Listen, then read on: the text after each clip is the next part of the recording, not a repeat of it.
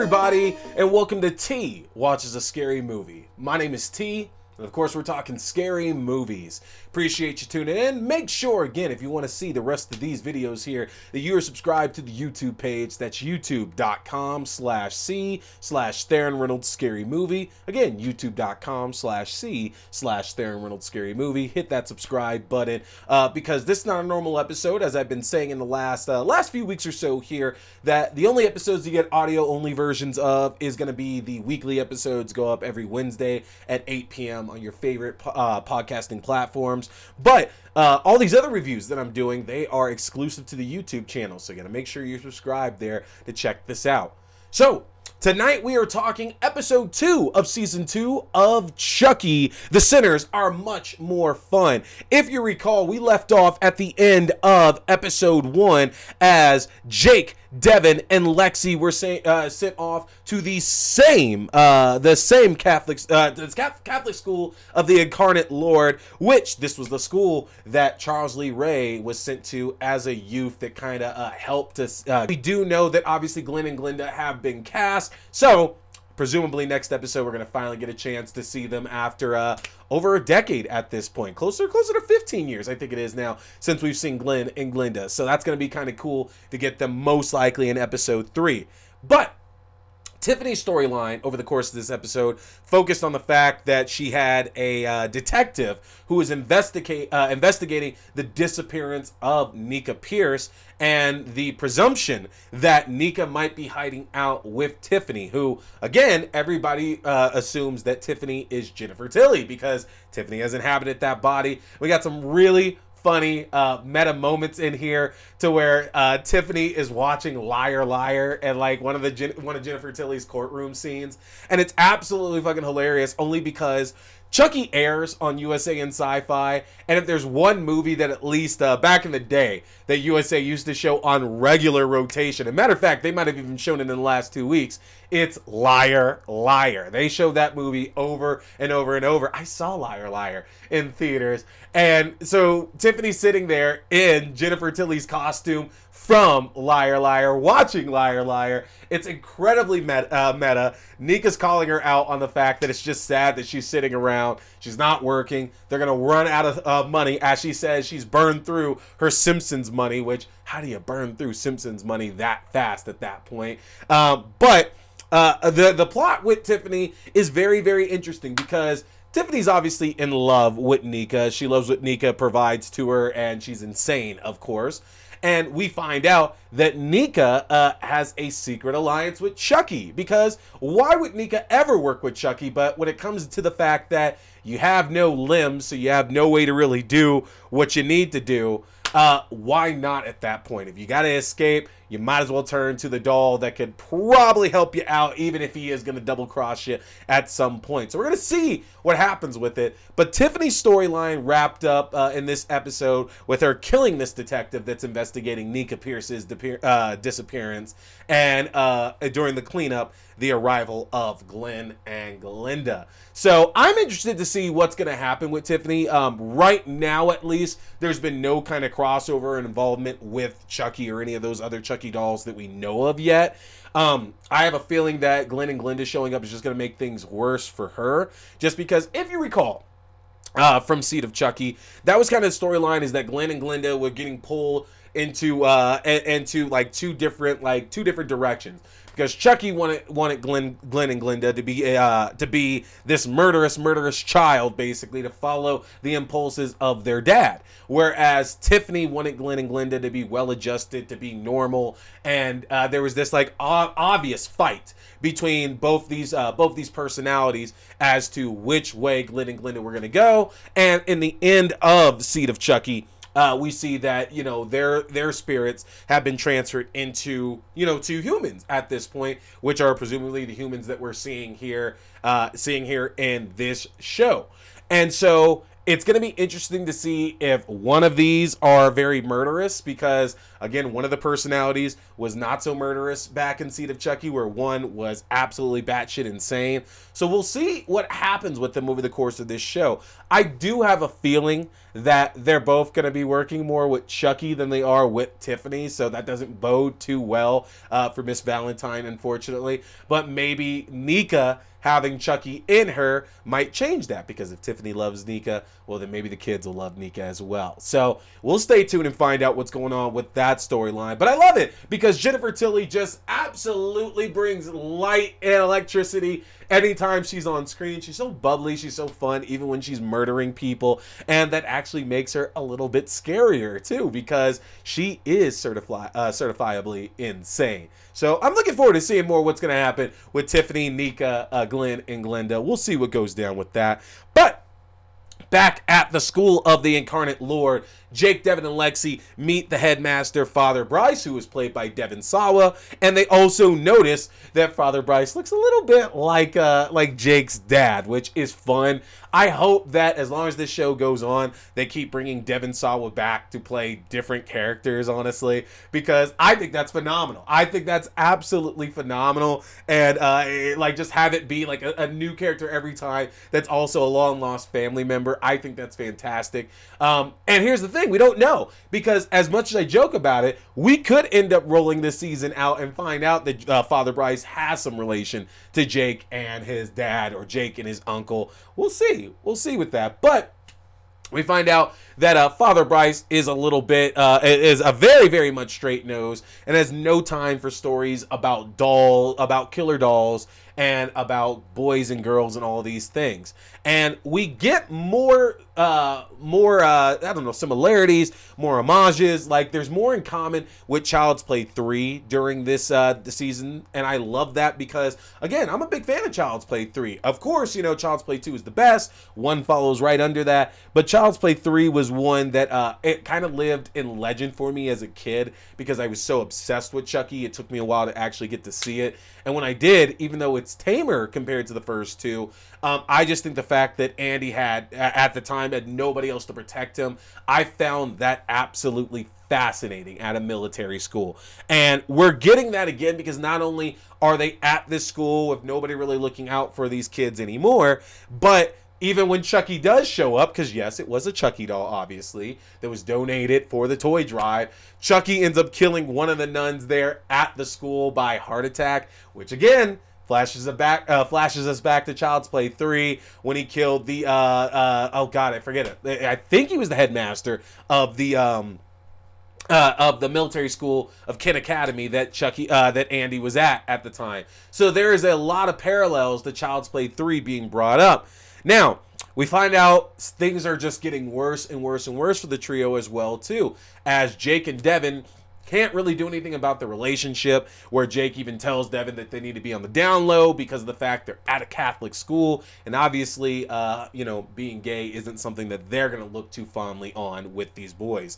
And I think that this rift between Jake and Devin is just going to continue to grow and grow and grow, and that doesn't bode well for Chucky being there, because Chucky is likely going to exploit that at some point, and it wouldn't be crazy to think that he tries to lure Devin most likely to his side because of the fact that this relationship isn't being allowed to flourish. And I get it. It's crazy times right now. There are murders happening and they've been accused of a murder. So maybe the relationship isn't the most important thing, but you can see that Devin is hurting from the fact that him and Jake don't have any kind of relationship seemingly happening right now. Lexi as well is still taking everything, the events of the first season, incredibly hard, as even with a murder accusation and being sent off to Catholic school, she unfortunately is still taking drugs to manage the pain and to kind of get through everything that she's dealing with. And this doesn't even include the fact that Chucky seems to be gathering evidence against these kids. As we've been able to see here, Chucky has not been attacking them. He hasn't been targeting them. He's just been taking photos of Jake in various states, as well as Lexi as well, too. He's been taking a bunch of selfies. And one could assume, most likely this is to set the kids up. That if for any reason the kids are able to defeat the Chucky, this particular Chucky, or any more that are coming to this school, then it might be some kind of fail-safe plan that Chucky has to still get them screwed for maybe the death of the nun. We don't know. We have no idea yet. But throughout the episode, we find out that Jake, Devin, and Lexi are able to capture Chucky, but they don't kill him because they come to the conclusion that Chucky must be some kind of scout for the other ones. That, yeah, a number of Chuckies survived that crash with Andy. We don't know how many, but this Chucky's assignment clearly wasn't to show up and to kill these kids. This Chucky's assignment was to show up and gather intel. He is very obviously a scout. So it's going to be very interesting to see where this plays out here, and if Jake, Devin, and Lexi decide ultimately that it's worth keeping Chucky alive versus killing him, which is probably the smart idea. And then there is the fact that Lexi discovers one of her childhood bullies, Trevor, who tormented her when she was younger, that Lexi was afraid of running into, is at this school. And when she tries to exert the dominance to make sure that Trevor doesn't mess with her, Trevor kind of flips that back around on her. And we have to know that obviously there's going to be an issue with Trevor over the course of this season. Now, who knows? Maybe Trevor will work with Chucky as well, too. Maybe Trevor's just going to be an unfortunate victim. We don't know that yet, but we know there's trouble in store coming here for these three kids, obviously.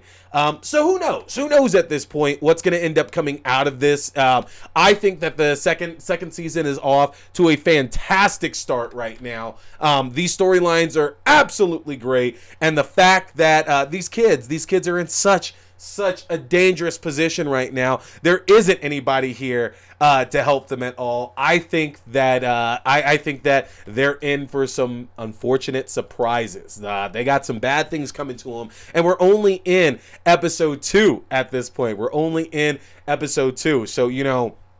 What else could happen? What else could happen in this season? So, I want to hear what you think is coming up here in Chucky. Obviously, every Wednesday night on USA in Sci-Fi. You know, we watch it in our watch party, so if you want to come and join us, hey, shoot me a message. We'll get you in to watch it with us here now, folks. But stay tuned. We got more Chucky coming up. I apologize for the delay in getting these new episode coverage out for y'all. Again, it's been a very, very busy month and a half now, and so Killer Camp unfortunately had to take a little bit of a back burner. But we're back. We're going to keep on working through the episodes as the show has aired its finale. I've managed to avoid spoilers at this point, too. They're sitting on the DVR, but we're jumping right into it. If you recall, in the previous episode, we were left with the campfire with a couple of our campers sent out to meet with Bruce. And unfortunately, it turned out to be Valentina. Valentina was gruesomely murdered at the camp dance recital by Bruce, with Bruce spinning her around and around and around and around until her forearms ripped off and she was flung against a tree, which broke her neck. And this was unfortunate because now at this point, everybody that was involved in the love triangle with Clyde ended up taking a dive at this point there. You know, we talked about it earlier this season that, you know, if you had that interest in Clyde, it just wasn't going to end up working out for you. And Valentina unfortunately learned that the hard way. And it sucks because I like Valentina. A lot of people really enjoyed Valentina, but she kind of had to go because there was a slight bit of suspicion that some of the things she was doing and saying around camp was very villainous. And I think Bruce and our killer definitely took note of that and tried to take her off the board to add some confusion and maybe turn some eyes elsewhere to the rest of the campers. And that brought us to the next night after, obviously, Valentina didn't come back, that we got to see a very interesting romance here, again, between Lindy and Gabe. That there's something very, very nice and interesting and fun going on with Lindy and Gabe, as we saw in the previous episode that this was kind of building.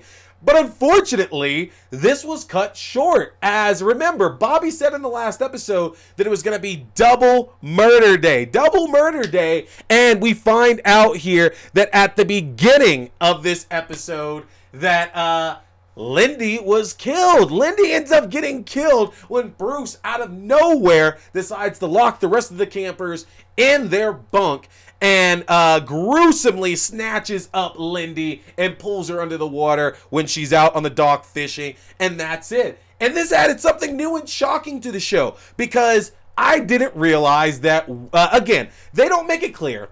They don't make it clear the way that the eliminations really work.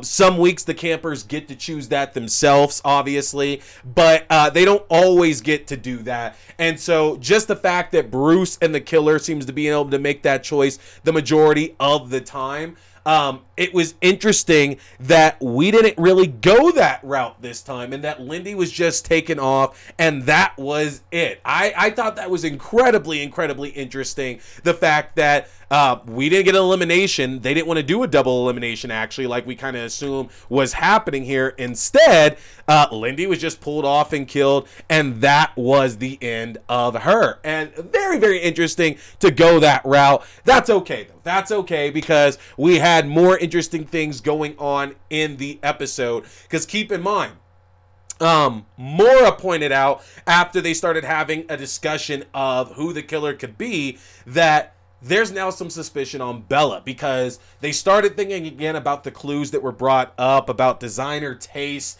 and about the jobs that they've worked before. And a number of campers were agreeing with it, but Clyde, who has raised suspicion himself about possibly being the killer, mentioned the fact that they need to stop making accusations based on who they like and who they dislike. Like, they have to look at the facts because that's kind of what happened in season 1 was that the campers really were going along with who they liked or who they weren't a fan of, and that ended up screwing them over ultimately when there ended up being 2 killers along with Bobby. So Clyde brings up a good point that they can't be here thinking on emotion. They have to actually be looking at the facts of this, as if they look at it any other way, they're just going to get screwed here.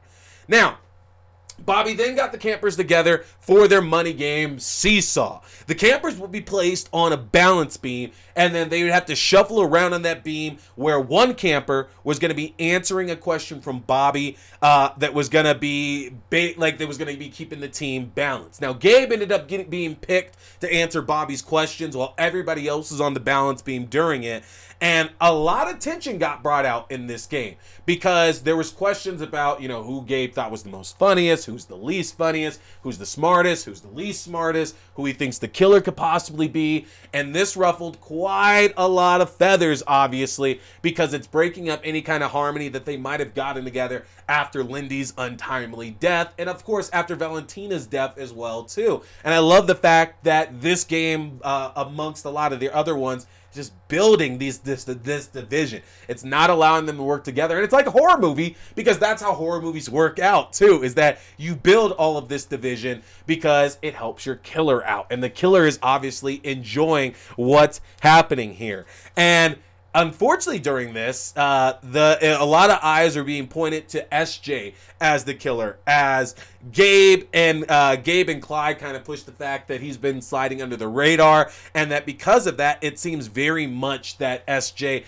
could be hiding something. But you got to remember, the rest of the camp absolutely loves SJ, and so this seemed to be like the tipping point finally for Gabe and Clyde's bromance. They've controlled a lot of power this season thus far, and it seems the campers are finally tired of that, and they're now looking at the idea that, well, if Gabe and Clyde are running this game, something could be up, whether it's both of them or whether it's one of them. We have to start looking at the two of them for it.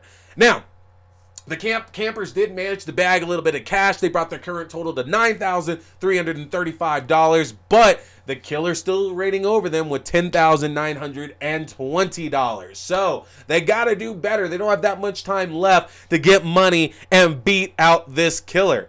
And again, that just brings us right back to Clyde and Gabe, who have had a hold on this game pretty much since week 1, whether it's immunity or whether it's bringing in, the most money during their challenges.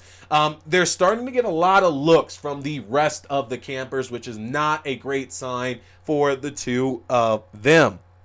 And the campers again had to start trying to figure out who they think the killer could possibly be. And a lot of eyes were again going back to Maura, who has been my choice again since episode 1, and focusing on why in the previous episode she didn't try to make a deal with SJ for immunity. And it's very interesting. It's very interesting because, again, that does make a lot of sense. You know, SJ offered her clear immunity in the last episode. Why wouldn't you have taken that? And, you know, she thinks that she wouldn't be up as another suspect as the killer. But it's like, Maura, you've done a lot of suspicious stuff this season. I think you're the killer. So you should have taken that immunity to at least thrown eyes off of you. And it didn't matter because she didn't end up winning the immunity challenge in the previous episode anyway. But it really seems like she should have taken SJ up on that plan to kind of divert attention away from her. Now, the campers then got introduced to their immunity challenge here, where it was I Know What You Did Last Sumo, obviously a riff on a very popular old school slasher that we all know from the 90s. And the campers basically had to bounce each other off a platform in the lake. So they were each placed on a platform, and Sumo Style had to like knock the other person off, with the last person standing getting immunity for the upcoming elimination. Now, Gabe, of course, ended up walking away with the win and shared immunity with his buddy Clyde in this case. And that brought us to the end of the episode, where again the campers had to get somebody sent off to meet with Bruce for a gruesome end at the end of this episode. Now, of course, we're not going to spoil who ended up going in. You're going to have to tune in to the next coverage of our next episode of Killer Camp to find out who ended up losing their life here. But again, I'm imploring Shudder. I'm imploring Screambox, somebody out there, to pick this show up, because I know the show is technically done. It's finished. They said it was the series finale recently that aired. But I think there's life in this show. It's a lot of fun. It doesn't actually seem that expensive to produce compared to a lot of other reality shows that are out there. I think there could be a lot of life with it. And I also think that you have a lot of people out there who would make as a fantastic host of this show should you not get Bobby back, you know? You could bring in Cassandra Peterson. You could bring in Diana Prince, Darcy the Mall Girl. There's a lot of folks out here I feel you could pull on to work as camp counselors or hosts of this show. So, folks, let them know. Tweet them. Tell them that you want Killer Camp to continue, because there is a space for it, I believe. But stay tuned in, folks, because I'm going to be covering more episodes coming up here of Killer Camp. Hey everybody, I appreciate you checking out this video, whether it was a review, whether it was a new episode, whether it was an unboxing, an interview, or whatever else. I want to remind you can check out my separate reviews also on my YouTube page, and new full episodes go up every Wednesday night on YouTube at 8:30 p.m. Mountain Standard Time, and on your favorite podcasting platforms at 8 p.m. Mountain Standard Time. Don't forget to hit that subscribe button, like and share. My name is T. We've been talking scary movies. Stay scared.